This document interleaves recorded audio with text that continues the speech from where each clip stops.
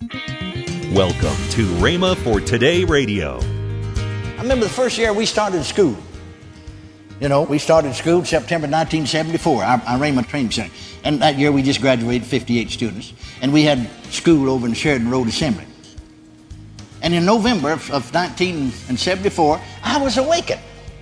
At 5:45, I've still got it. Didn't have one of these little tape recorders in, these little hand things I've got now. And I kept a pad and a pencil because the Lord would speak to me very often now. And at 5:45, I was awakened just like somebody nudged me. And I woke up, recognized the Lord awakened me and said, "What is it?" And he began to talk to me. I wrote it down, 5:45. He said, "A crunch is coming." Now, what it was the recession of 75. I knew what he meant. A crunch is coming, but it will not affect you like it affects others if you do what I tell you to do. You're listening to Rhema for Today with Ken and Lynette Hagin.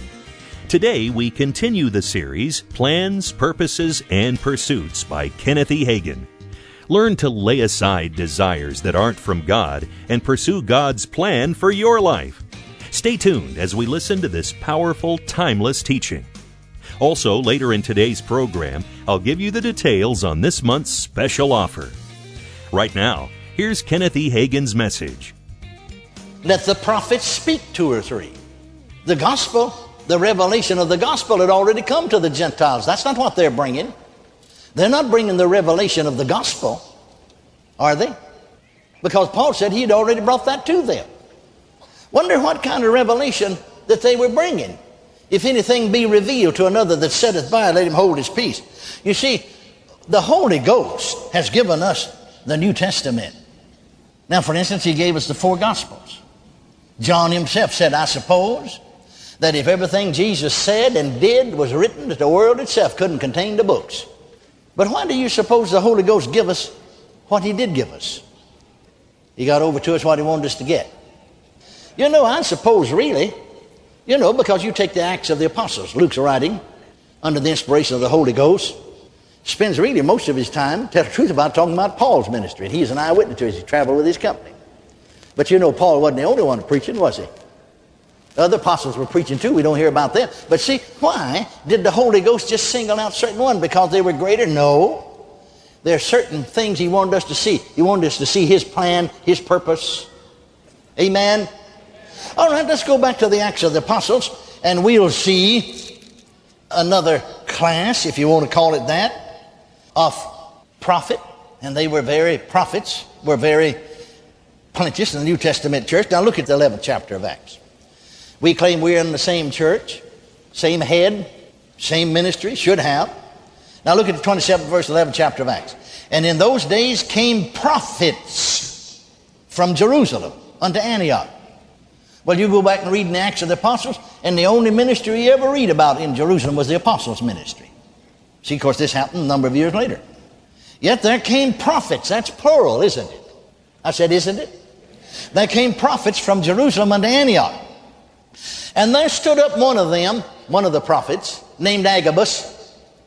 I remember it said, "Let 2 or 3 of the prophets speak, and let the others judge, the other prophet judge.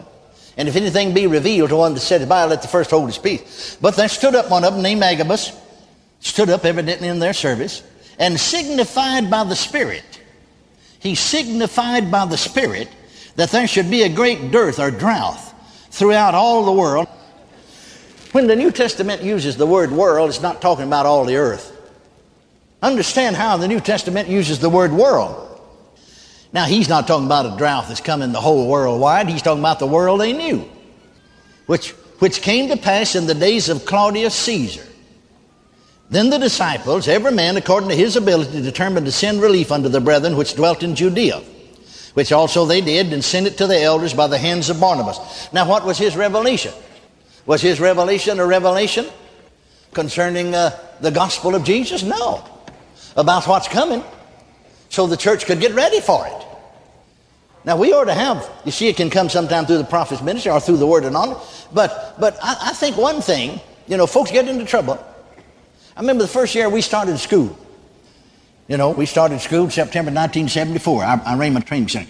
And that year we just graduated 58 students. And we had school over in Sheridan Road Assembly. And in November of 1974, I was awakened. At 5:45, I've still got it. Didn't have one of these little tape recorders in, these little hand things I've got now. And I kept a pad and a pencil because the Lord would speak to me very often now. And at 5:45, I was awake, and just like somebody nudged me. And I woke up, recognized the Lord awakened me and said, "What is it?" And he began to talk to me. I wrote it down, 5:45. He said, "A crunch is coming." Now, what it was the recession of 75. I knew what he meant. A crunch is coming, but it will not affect you like it affects others if you do what I tell you to do. Now, first off, he said, and I just wrote it down. One main employee said, "Let him go right now." Another one, "Put him over in another." And I didn't have anything to do with it. Buddy ran. I wouldn't go over there sometimes 3 or 4 months at a time. And then he said, "How many was it? Let so many go." 17, I think, employees go. "You do it today." So I went over there and met with him, said, "I'm sorry to tell you, but I've got this word from God." He said, "The crunch is coming, and it won't affect you if you'll do what I tell you, like it will others. If you'll do what I tell you to do." And we did it. We did it. And it didn't affect us. I've had him several times. You see, here's the drought. It's going to affect Christians as well as the rest of the world. I've had him several times to tell me, a recession coming, not a depression, a recession. Get ready for it. And we got ready for it. Then you see, we weren't hurt. We weren't hurt financially like others. Now see, that oughtn't just to happen to me. I mean, we all got the Holy Ghost in us, but especially ministers, you ought to have the word of knowledge operating in you, every one of you pastors. That wouldn't make you a prophet. You've got to have other abilities besides the word of knowledge, which brings revelation. From the time I was baptized in the Holy Ghost and spoke in other tongues, the word of knowledge began to operate in me. And as a pastor, it operated in me. I don't want to, I guess this come to mind because of Exton over here, and I don't want to embarrass him, and I don't think it'll embarrass him. It might help somebody. 1947, he got saved. And he hadn't been saved 2 weeks, just 2-week-old baby. And I'm shaving, in the bathroom. And the Spirit of God said to me, "I want you to go restore Exton." 2 weeks old. Said he got mad. They were building a building down there on the main street of town, him and his partner. Said he got mad on the job yesterday and cursed. And he thinks I don't love him anymore because he lost his temper. And he had because of falling one time, he had a back injury. And said he can't get out of bed today. "I want you to go restore him." And so I come out of the bathroom about half shaved because my wife had a bill of groceries for me to get. And I said, "Honey, I've got to do this first. The Lord told me to go restore Exton." And she said, "All right," because she's used to things like that. "I'll go get the groceries later." And about that time, Clara drove up in front of the parsonage and came in crying because she had prayed for him to get saved. Now he's got saved. And so she said, "Now don't tell Exton I came by here. He'd be mad about it. But he's home in bed, that old back injury came back on him," and said he got mad yesterday on the job and lost his temper, and some of the men said he cursed, and we both began to laugh. I said, "Well, I just told my wife that 10 minutes ago." "Sure, I'm going out there. I won't have to tell him that." She said, "Well, I've never been there." I said, go to the side door. He's there. So I went to the side door, knocked on the door, and a man's voice said, "Come in." When I opened the door and he saw it was me, he covered up his head. And I just went and knelt by the bed, started crying just like he's crying. The Bible said, "Weep with them that weep. Rejoice with them that rejoice." And I just started crying, pulling the cover off. He's trying to hold it. But you see that back injury come up and he's hurting, so he can't hold the cover. And I finally pulled the cover off his head, put my arm under his shoulders, lifted him up and just held him in my arms and said, "Exton, we're not going to let the devil have you." See, if we had the Spirit of God moving in our churches, we wouldn't lose near so many people. And we ought to have. God wants to restore. Did you hear me? Ministries, people. We don't expect the Holy Ghost to manifest himself every way he ever has. That's not a prophet's ministry. I was just a pastor. I wasn't a prophet. I didn't stand in that office. But I had the Holy Ghost. And the Holy Ghost reveals things. I said, "We're not going to let the devil have you." And he cried even more. He said, "Brother Hagin said, I always was high-tempered." Well, welcome to the club. I was too. I was always high-tempered. And I just lost my temper. Said some of the men said, "I cursed you. If I did, I don't know it." You can get so mad you don't know what you did. And he said, I told Claire, I've missed it. God don't love me anymore. I'm not going to church anymore. I said, "Yes, you are. We're not going to let the devil have you."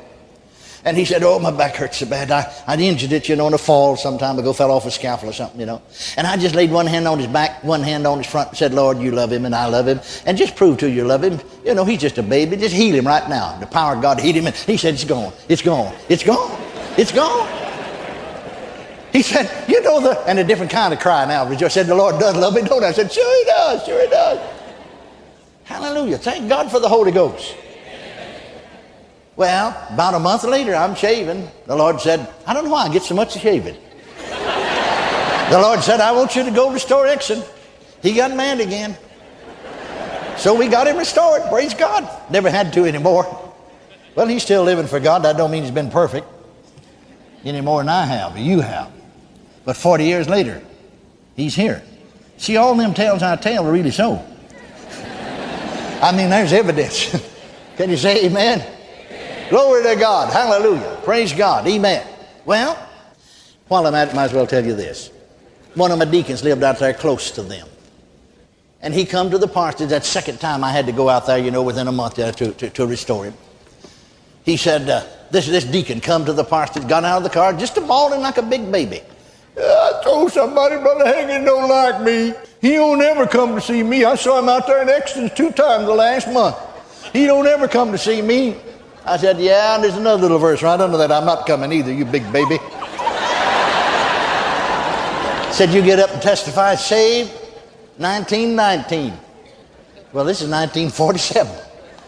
29, 39, 49.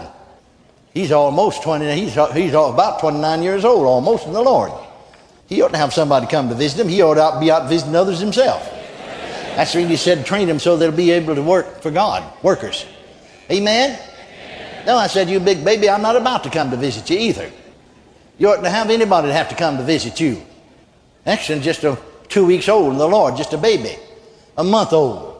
You ought to be out helping me visit them instead of that they're home sitting around and bawling and squalling because I don't come to see you. I'm not coming to see you. He's a 49-year-old man. He got in his car and burned the rubber half a block, like a teenager. I mean, he's mad. He burned the rubber and I just stood there and laughed. About 3 days later, he came. He got out of the car. I could knew it was different. I mean, his head was down. He came and said, Brother Hagin, you're right. I got to telling the Lord about you and said he is tougher on me than you were.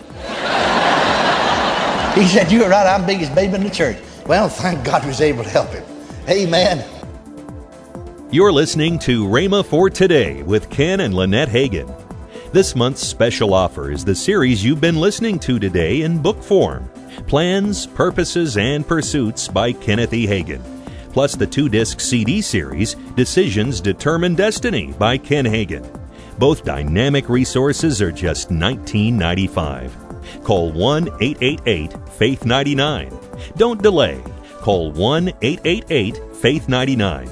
That's 1-888-FAITH-99.